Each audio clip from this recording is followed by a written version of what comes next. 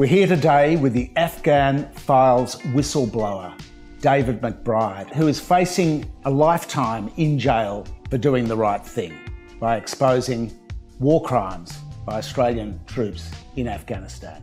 David, thanks for agreeing to chat with us. Can you give us a bit of background to start off what you're actually facing in terms of your prosecution at the moment?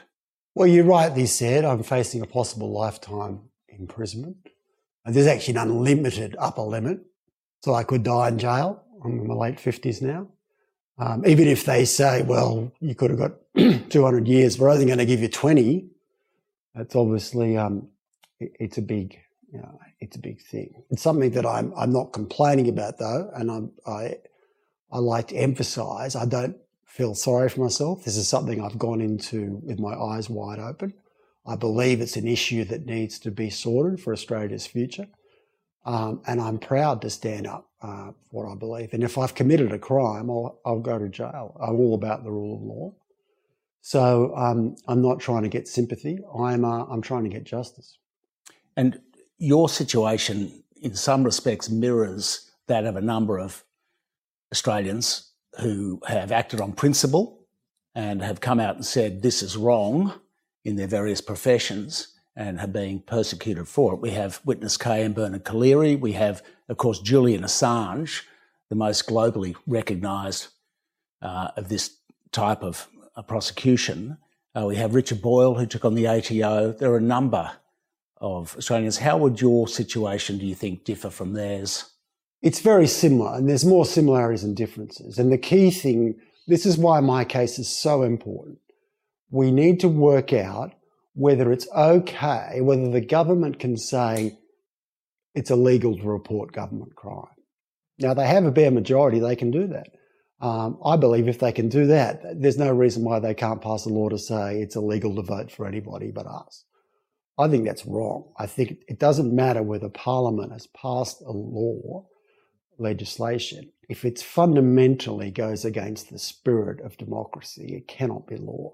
I don't think you can ever make it illegal to report government wrongdoing.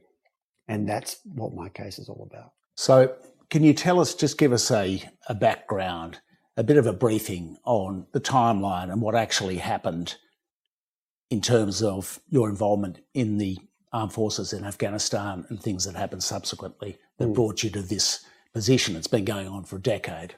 One of the similarities that I have with the ATO whistleblower Richard Boyle and Bernard Collaery, the cases that you mentioned, and in fact,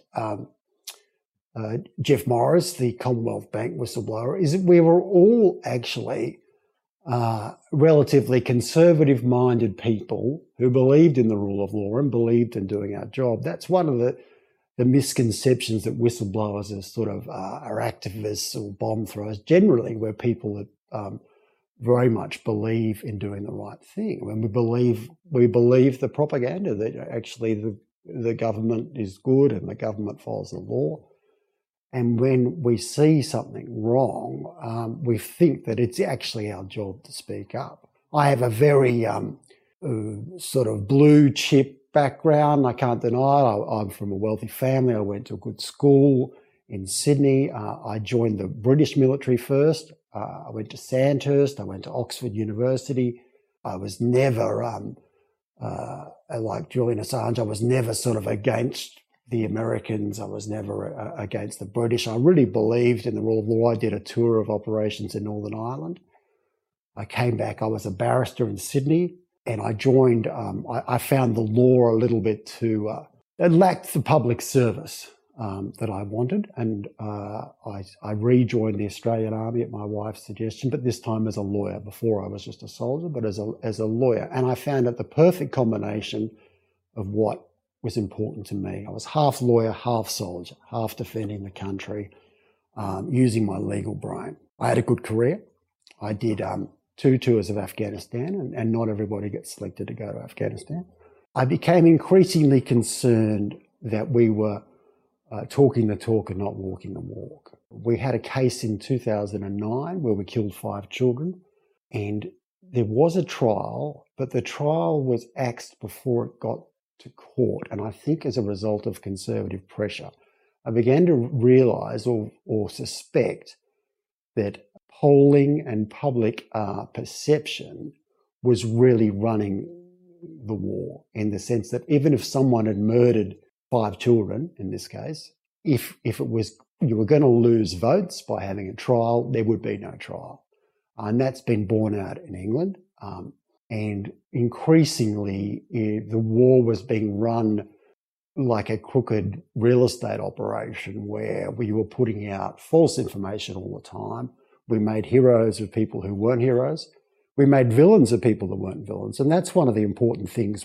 While I'm known as the sort of war crimes whistleblower, it first started because I could see that good soldiers were being scapegoated for just doing their jobs, because the political winds had changed and they needed scapegoats, so they found some scapegoats.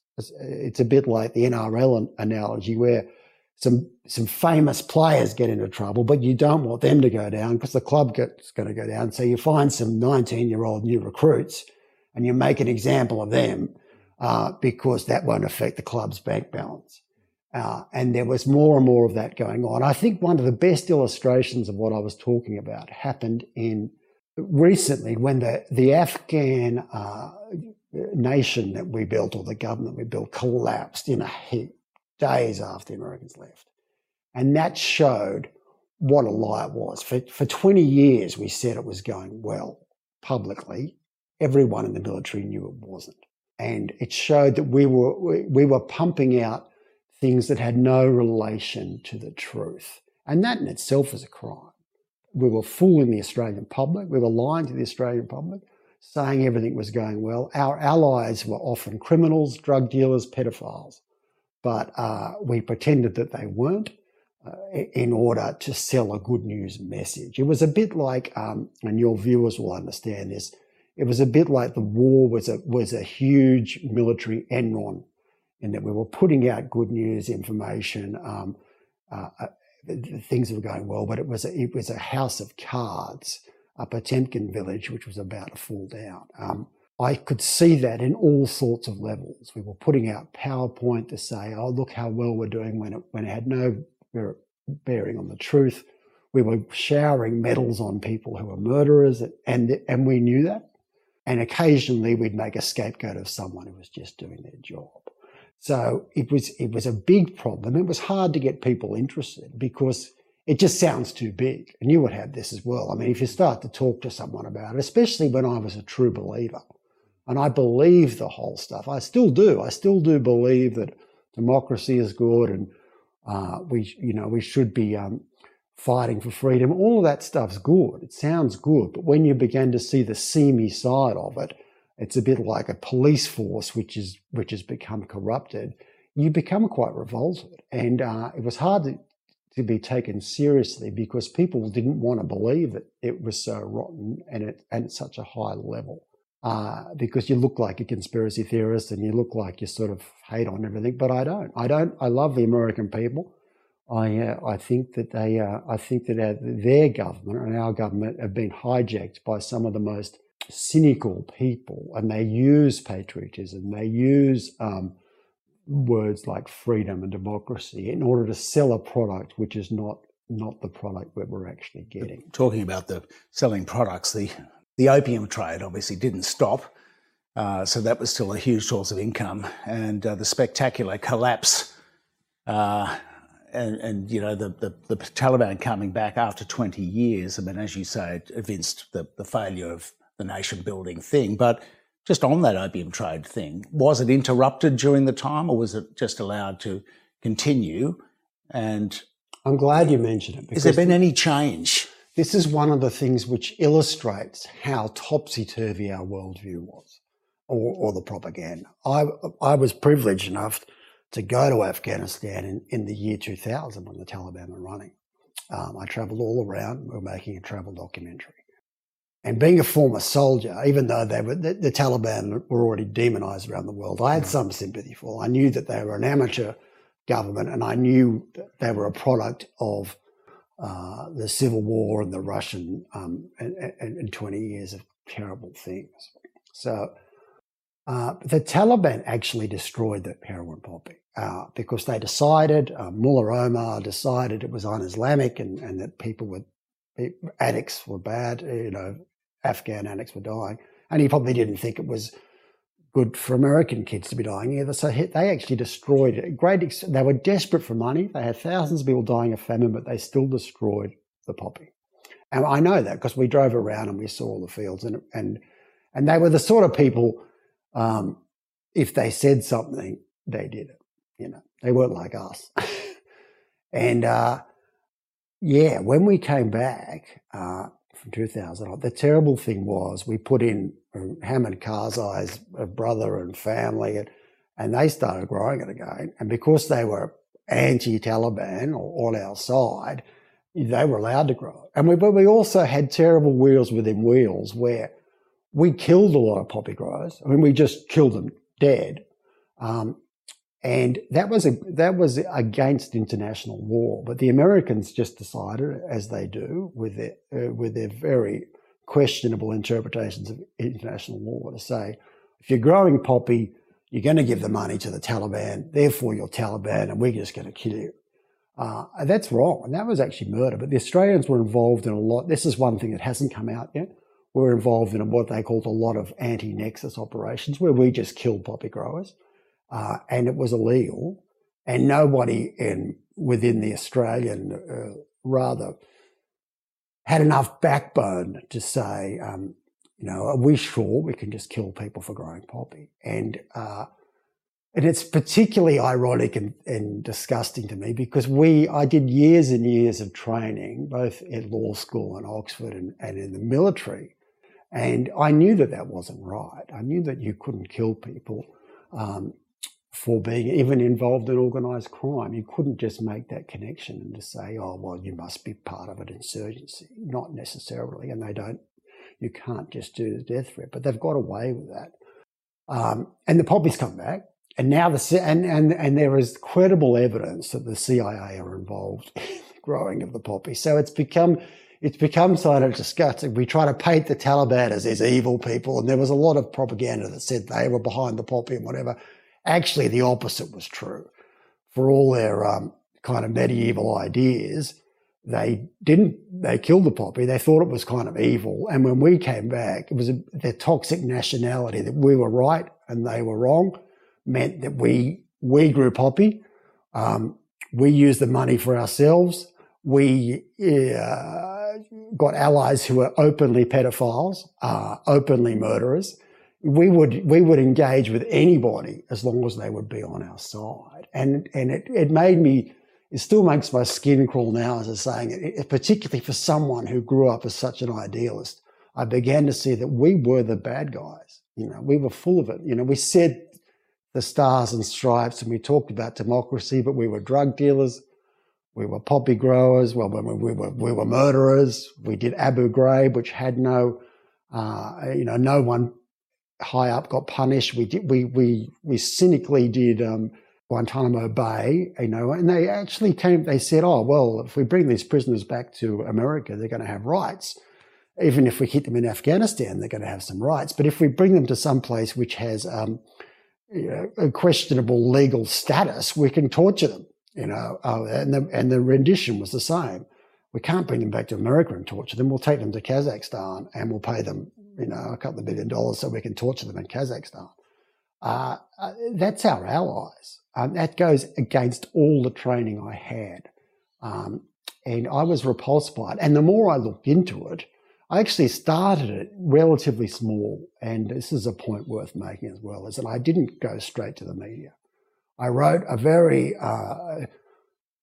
diplomatically worded 20-page document with 400 attachments. This was in what year? This was in 2014, after my 2013 deployment, where they'd threatened to arrest me because they said, I was obstructing justice, but I was actually standing up for some soldiers who were being made scapegoats. I said, you've got to apply. Simply, I just said, we have got to apply the law in investigating SAS people. By this stage in 2013, the winds had changed, and they were looking for some SAS scapegoats, I believe. And they were trying to put some people on trial for murder, who had simply just done their job and may have shot someone by mistake in the heat of battle, but they had not committed murder. But the military brass was so cynical, they needed someone to go to jail, and they were looking. And I stood up for this guy and said, no. I didn't say he was innocent. I said, we just need to apply the law. Yep. And they tried to put me in jail for that. And that made me think, this is a strange What thing. charge did they try to make stick? Obstruction of justice. Obstruction of justice. And that was never going to work. I just laughed at that, a bit like you did with your defamation. I was like, how can a lawyer be guilty of obstruction of justice by giving a legal opinion? You know, you might have a different legal opinion, but if you don't want a lawyer to give a legal opinion, why do you send him to the battle space anyway? But I began to see the reality of the military structure, and it wasn't about, they have lawyers just for show. It wasn't really, they didn't expect me to follow the law and help SAS soldiers. They wanted me to follow orders. And if the politicians wanted a scalp, they wanted me to bring them a scalp.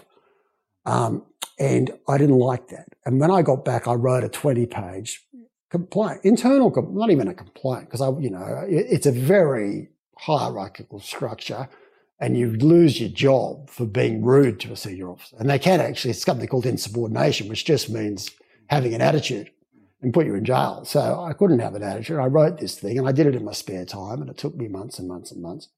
And now even when I read it back, I'm quite impressed by it. I even saw the AFP. I contacted the AFP hotline, and I said, I think there's something wrong in the Defence Force and that we don't follow our own laws, and we do it deliberately. And if nothing else, it's a spending offence, because you're only meant to spend money on legitimate goals of the department. That is fighting the war. But we were spending money on false media messages, which is not fighting the war. And we were spending money on scapegoating people, again, which is not fighting the war. And it was because they've worked out that if the electorate likes the military, they will tend to re-elect the incumbent government. And so they were important. It was important for them, for the electorate to like the military. So they were spending money. It was a way to get around election advertising. It was spending a lot of money on making the military likable, regardless of the facts. And so I said, even if it's just on a pure spending law, we need to have a look at this. So the AFP fought me off. They said, if the government does it, it can't be illegal, basically. And they said, anyway, you've got your own military police, and if there's anything wrong, they will find out. I said, the military police work for the generals. You know, they can't. They're not going to investigate their own generals, so don't expect them to do anything. And they were like, yeah, well, sorry. They were quite good. I mean, they weren't evil, but they were just like, yeah, that's shit happening. That's a bad world we live in. You know, the government can do what they want. So anyway, I wrote this long internal complaint, and I was trying to say, look, we need to follow the law. We can't just scapegoat people one day, lionize people the next. We do, if there's an allegation of murder against a famous person, we have to look into it. You know, we've got carry. And at that time, I was still a true believer, and I was hoping they'd come back to me and say, with a deep breath, they'd say, "Look, you're right. We're fighting a war. We got carried away, and yeah, we did start to run a bit fast and loose with things." As I was trying to draw the analogy to say, if the military are allowed to continue in life and murder for political purposes, where's it going to end? You know, we're going to fucking go and kill the Labor Party guy and say it was a suicide. You know, there's no difference. There's no legal difference between doing those things. We can't mislead the Australian public, and it's all very well to say, oh, we'd never do that. But the military don't think that way. And if you say to them it's all right to kill people and lie about it, they're going to continue to do it until you tell them it's not. And it was a worrying thing. So I tried to make this point as diplomatically as I could. I still had a career at that stage, and although I was rapidly, that was going down the tubes because I was seen as a trouble, you know. Like people couldn't, I was surprised, and you might find this, I was surprised how many people ran for cover and couldn't believe that I wanted to make trouble. Even at this stage, it was just a relatively polite letter just saying, are you sure we don't want to have a second look at this? And at the time, I was prepared for them to say, yeah, I can see your point.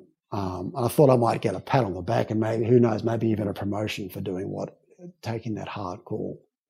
It happens in corporations too, precisely this slide as to be somebody being deemed to be not part of the team, but to be a troublemaker. Of course, that can either they buckle under and put up with it, but in your case, of course, you didn't. You continued to do what you thought was the right thing. Well, it took them a whole year to decide, and they eventually came back with it. As I expected, this is one of the frustrating things about being a military lawyer, is that one of your bread and butter jobs is putting down complaints.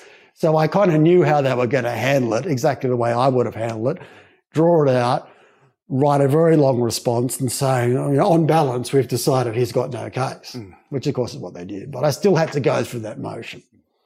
I knew I wouldn't get any sympathy if I went straight to the press, and I didn't really want to. I was still very much, I wanted to stay in the military. It was the perfect job for me, half lawyer, half soldier. So it was it was a very hard time for me. I searched for what I was going to do. I did, in 2014, I spoke to Chris Masters.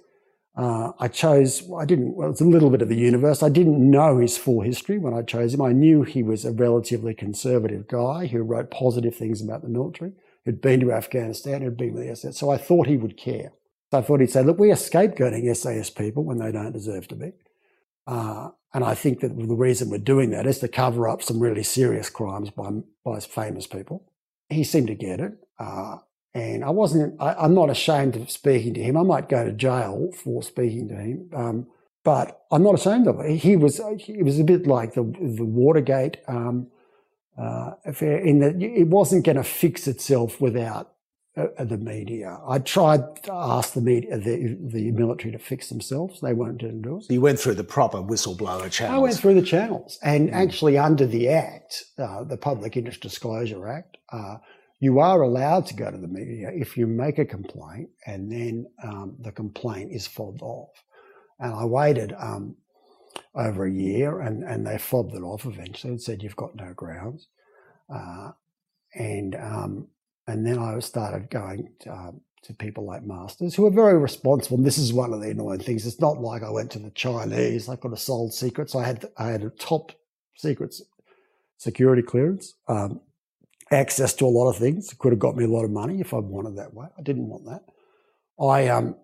I went to a very responsible journalist who I thought, like Bernstein and Woodward, could really start asking more questions and get some action, which is what I really wanted. The problem with all this, it's not about, me having a tantrum about them not doing what I wanted. If the military is corrupt, if the military doesn't do what it says it's doing, and doesn't spend money the way it's meant to, Australia's not protected. And that bothered me. As a lifetime soldier, that bothered me to say, we're not even protecting the country. We're pretending to protect the country. But if this present government fought the Chinese, as they seem determined to do, they would consider it acceptable if Darwin was totally bombed by getting a green screen of Darwin, Dutton, and standing there going, Darwin is safe. Get some soldiers. That's how they fight wars, with phony stuff. They don't really care about what happens. They don't care I don't think they cared how many civilians got killed, as long as no one found out. It was all about public affairs. And that bothered me. That really bothered me, because not only was it wrong, it meant we weren't going to win any wars. Did you know, though, that what sort of apprehension did you have? What sort of feeling did you have that you're taking this next move to release the information more broadly in the public interest, in the national interest, indeed, would end up, you must have known the risk of rolling the dice on this? Yeah, I did. And that's why I don't want sympathy. But it never occurred to me. I never had any fear. The journalists always said, to be fair to them, they always said, you understand that you'll be in the frame for this. And I understand. I guess that shows you the sort of disconnection between being an investigative journalist, and they're brave people, they do a good job, and actually being a soldier. I mean, they didn't really want to go to jail for doing their job, which is fair enough. But they're exposed to career-wise, defamation-wise. Yeah, and I get that. But I was a soldier, and I was the reality, it's not being melodramatic, but the reality of being a soldier is that you might have to die for your country. And you can't, if you don't like that, you shouldn't be a soldier. So I was so angry by what I saw as the absolute trashing of everything we were meant to stand for, that I was like, bring it on. You know, I don't care about going to jail. I just want justice. I was a bit like Rambo in the sense that I was so angry about what we'd become. Because even from the early days, I saw the Herald. They said, I said, look, I'll do a bloody public appearance in my uniform if necessary, if I think it's going to achieve something. I don't want to self-destroy. The only reason I needed to sort of stay out of jail for as long as I could is I needed to win the case, and I wasn't going to win the case in a jail cell. But I certainly was never afraid of that, and that was because I was a true believer in Australia. I was a true believer in democracy. I was a true believer in America.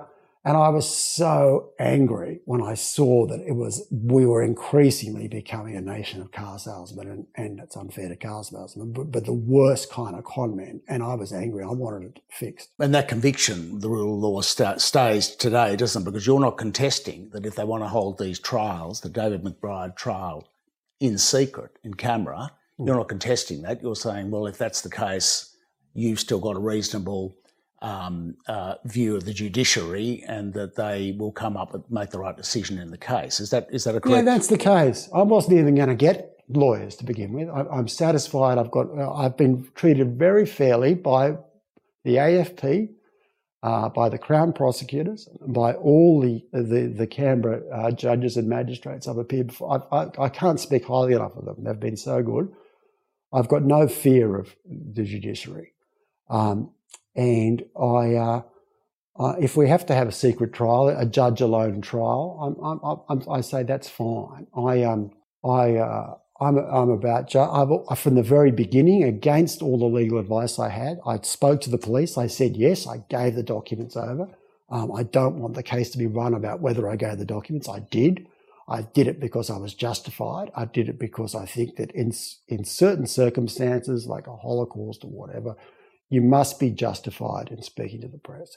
And it'll be a question of fact about whether the circumstances were bad enough.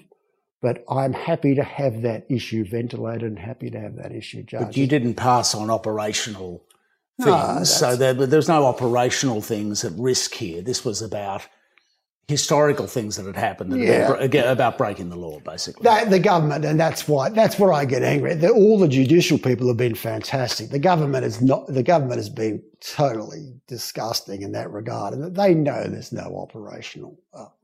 What happened? If someone murdered someone on a hill in Afghanistan 10 years ago, that's not national security information. That's just a crime.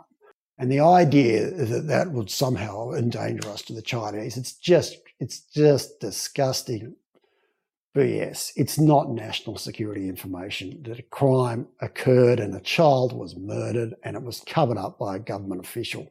That's a crime, and people need to speak. And no matter, they could execute me, but I will never say that it's okay for the government to stop people talking about murders of children by soldiers because the government say it is. That's wrong. Just another issue here in the aftermath of Afghanistan, since the withdrawal, of course, the people that are sticklers for we should have been there in the first place and our conduct was fine, they're basically the people, the promoters of it.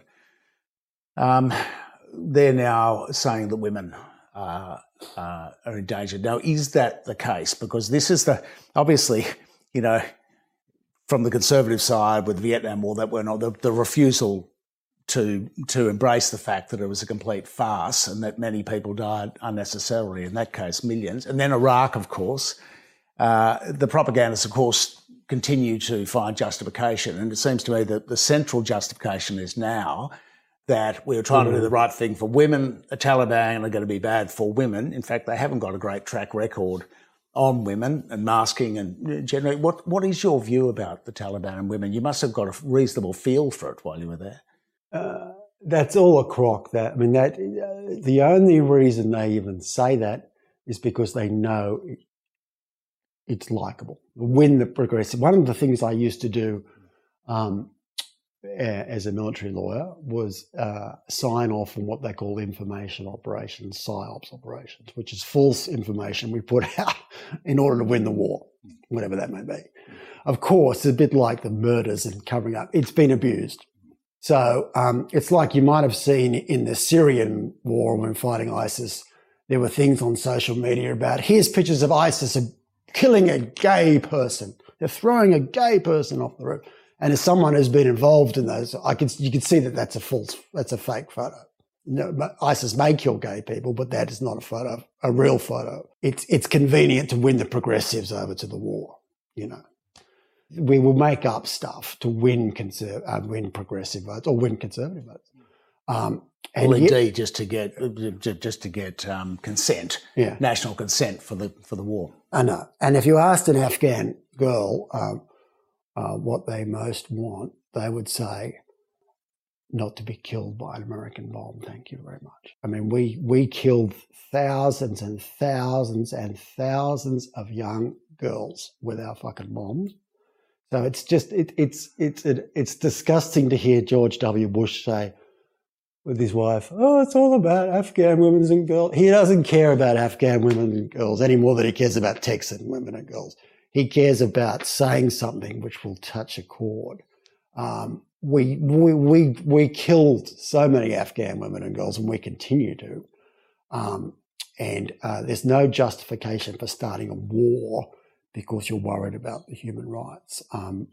That is, it's a whole new level of cynicism to show that we weren't in the war to help Afghan women's war. We were there for all sorts of reasons, mainly for revenge, mainly to win elections.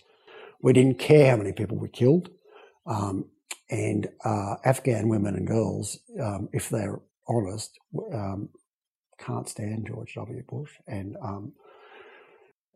his phony sentiment, and anybody else that kind of says the same thing. They know that we don't really care about Afghans. That is something that we use to sell a product, which was a war which was run for political purposes. So tell me where we're up to exactly now. Now, you've had the proceedings delayed for another year or something. You've got this hanging over your head until the kick-off isn't even until for another year or something. It's not even really kick-off. It's pre-season in the sense that there's an original trial, a pre-trial about whether or not I'm protected under the Public Interest Disclosure Act, which is an act which you would expect, judging by the name, is out there to protect people who do public interest disclosure. And they've already admitted that there was a public interest because they've they've decided not to continue with the charges against the ABC journalists. And the reason that they gave was because it was a public interest story. And they don't prosecute people for public interest stories. Right. Okay, so that's on the record that they know it was a public interest story. And you think I'd be protected by the Act. But the Public Interest Disclosure Act is a bit like the Fair Work Act. It seems to be the opposite to what it actually proclaims to mean. So first we've got to decide whether that, I don't know, I'm not actually confident that Act's going to protect me, only because the Act is so ridiculous. And not even now we've got this ridiculous Kafka situation where the government has admitted the Act is pretty hopeless and needs to be rewritten, but I'm still going to go to trial under the old Act. Go figure. You know, taxpayer money, not their money, why not? And I would rather just go straight to the jury trial. It's going to be a jury trial. God knows how they're going to have a secret, top secret jury trial. I imagine everybody in the jury might be, they've all got security clearances. It might be a very conservative pool, as you might say. Well, they need to have security clearances. Well, it's all, if the government are going to be hoist on their own petard to a certain extent. On one hand, they're saying this is all super, information. On the other hand, they're going to have to find 12 people who can hear super duper information, who don't work for the government, or maybe they do. So the jury selection process would be interesting, wouldn't it? It's going to be really, and they're going to, even if they get people from the street, they're going to have to give them security classifications. And it's going to make a mockery of the idea that the information was that secret. If they're going to pick people out of suburban Canberrans, well, it's the security clearance to get to my level takes 2 years. You have to ask all sorts of questions, look at your bank details, find out about the sexual past, every hotel you've spent in. So it's a ridiculous idea. And that, of course, but the government don't want to have to admit that it's really not. The information wasn't really, it was about murders, it was about crimes. It's not actually about our secrets, So it seems that the government's playing a drag it out type of game. Yeah, as is so often the case with whistleblowers, that they like to make an example and to create a lot of problems in somebody's life and the life of the family and the children and everybody. That sets an example. Don't go blowing the whistle, just shut up and do what the government wants you to do.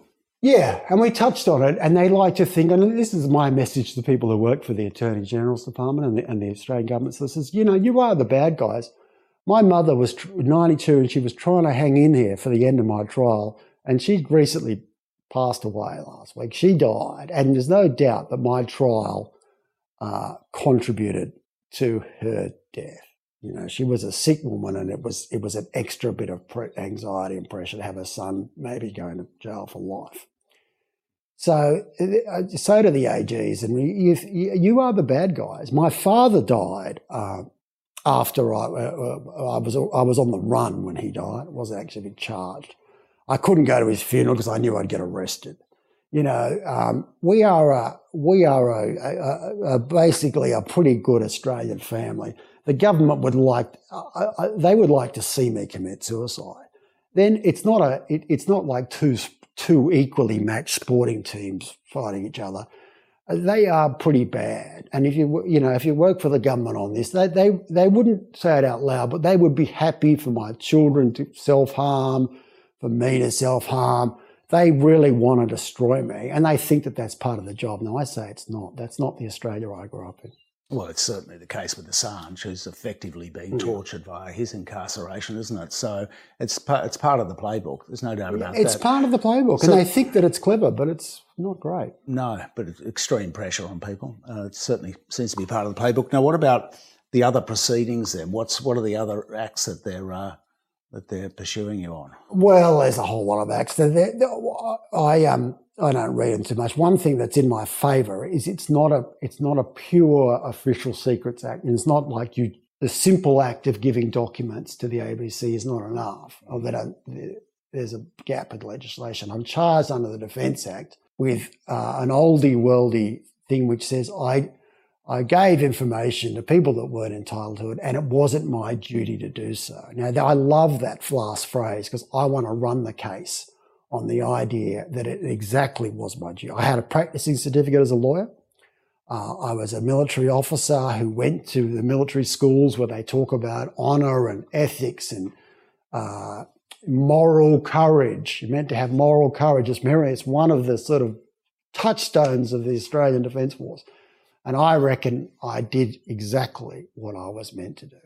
Which you'll be able to say in court. And I want to have that judged in court. Did he do his duty or did he not? What is a public servant's duty when they see the wrongdoing? So in a public sense, the media coverage of this, the fact that you went public intrepidly gave you positive coverage generally. But how have you seen the media cover it since then? And you've decided to keep it in the public domain rather than keep it lawyer to lawyer because you feel that you've got a better chance of justice, or because you're doing the right thing by talking about these issues publicly? It's always a gamble, and I have a lot of argy-bargy with my lawyer, who is an ex-newsman, so he knows a lot about it. My attitude is, and I have my fingers burnt a few times, but my attitude is I'll speak to anybody, anytime. That's a bit of a gamble, and I've had a bit of beginner's luck. I got set up once by a piece in the Sydney Morning Herald, and I think the guy he was a defence writer, and he was quite clever, and it was quite a good illustration about a clever hatchet job, and that he said a lot of sort of relatively puffy things about, I'd been to Oxford and I was a boxing champ, whatever. But he put the boot in a few final paragraphs. Whereas if a judge or someone was reading it, they kind of, he implied that I was a little bit unbalanced, that I was a little bit, wound up a bit too tight, and just did it subtly. So I got my fingers burnt on that one. Luckily, people don't read things very closely. And even though I was very angry about it, most people were like, good article. And they didn't get to the last 5 paragraphs. You came across very well. And there was something in there about me biting someone's finger off, and people go, that's fucking great. But it's interesting how people don't really read stuff. But I think it's been helpful. The Twitter has been really good for me. I need to sing your praises because the independent media is so powerful. And you could easily be the best intentioned person in the world and you could go down the drain pretty quickly because there's no guarantee the mainstream media will help you. And they might, and I haven't been treated particularly badly, but there's a lot of... We're sensitive to government sensibilities. Well, perhaps. I think certain journalists, I've not mentioned the particular papers, but I think certain journalists have a lot of personal sympathy with me. But of course, the government is a huge advertiser in the Australian, and they don't want to piss the government off. The first time it was covered, I spoke to a journalist in a very positive fashion, and yet the first thing that was covered, and all it said was I was charged with theft. Famous, lawyer charged with theft. And even though we talked about all the major issues, and they have done some very good things for me. They have covered you can't get everything. I mean, there's so many wheels within wheels. The Australian have covered the fact that the leadership have got questions to answer, which I like, and I'm very grateful for them doing that because that's my key thing. Obviously, the 9 newspapers are covering the war crimes trial, which I think is really good. And the substance of your own work has ended up before the Brereton Commission as well. So that's being tested in another domain. That's been good, and that was covered well. I was happy with that. And I got good press after Brereton came out, and that was very good. I certainly can't complain about that. Again, as a lot of people have said to me, it's funny how, and we've seen this you would see this in the Trump and Brexit. There is a disconnect between the mainstream media narrative and what a lot of people actually think. And people often say to me, we can't believe Brereton's conclusion that no general knew anything. It's just totally improbable. And so people say that to me, and that's my one complaint about that, is to say we need to look at the leadership. This is not just a problem of a few people at the very bottom. I mean, if it was, putting those people in jail would solve the problem, but they won't. And I'm more worried about the next war than the last war. And if we have shonky people at the top, we're not going to win it. And this is one of the things I say to the Conservatives. Say, the theory of being a conservative and freedom is all very well, but look at what happened in Afghanistan. I mean, it was a failure. It was an absolute $6 billion failure. So if your team are that good, we would not have had been beaten by a part-time insurgency. And this is where I laugh about the arms manufacturer lobbyists. If equipment was enough to win a war, we would have won the war. But we couldn't even beat the Taliban with all this fancy drones and supersonic jets. And so it's hard to march. Yeah, we need a bit more than that. And we saw it in one of the things, as I was becoming, one of the things I got angry with, there was a very good plane that they used over there. It's a Cold War 50s design called the Warthog. Flies slow, got a big cannon on it, and it was perfect for fighting the Taliban. When you're stuck down and they're surrounding you and this slow plane comes in, it's like, and it goes bang, bang, bang, bang, bang, bang, bang, bang, bang, bang. You know you're going to be all right. Anyway, they had plenty of them. They could have kept making them, but they phased them out. And the soldiers on the ground said, what are you getting rid of our best weapon for? And they brought in the F-35 $6 billion plane, which wasn't even as good, you know, because it flew so fast. You couldn't just hit the targets on the ground. You have to come back for another one. By that time, everyone was dead, you know. But because Boeing or McDonnell, whoever was pushing them in Washington, they were getting the orders for them. I think this is one of the reasons. It's very cynical, but I was saying that I've talked from an insider who's seen a lot of secret documents. I think one of the reasons that they're pushing China and Russia again is they're much more lucrative war markets, in that if you're fighting China, you can sell thousands of F-35s and new aircraft carriers, whatever. The problem with fighting the Islamists is that you couldn't justify, new fighter planes and aircraft carriers, and that was a problem. And but the reality, of course, is, though, that fighting the Islamists, you can keep the wars going for a long time. I mean, what would happen if China did actually decide to have a crack at Australia, or we did get involved in a war with China? Well, this is the thing, as I say, and I really speak to your conservative viewers here.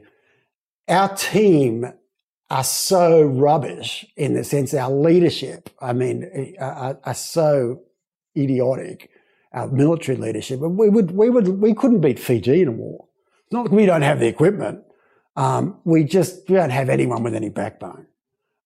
We would never tell it like it is. We need people who tell the truth. If things are not going well, we need to say it. I mean, we lost to the Taliban. They weren't that good.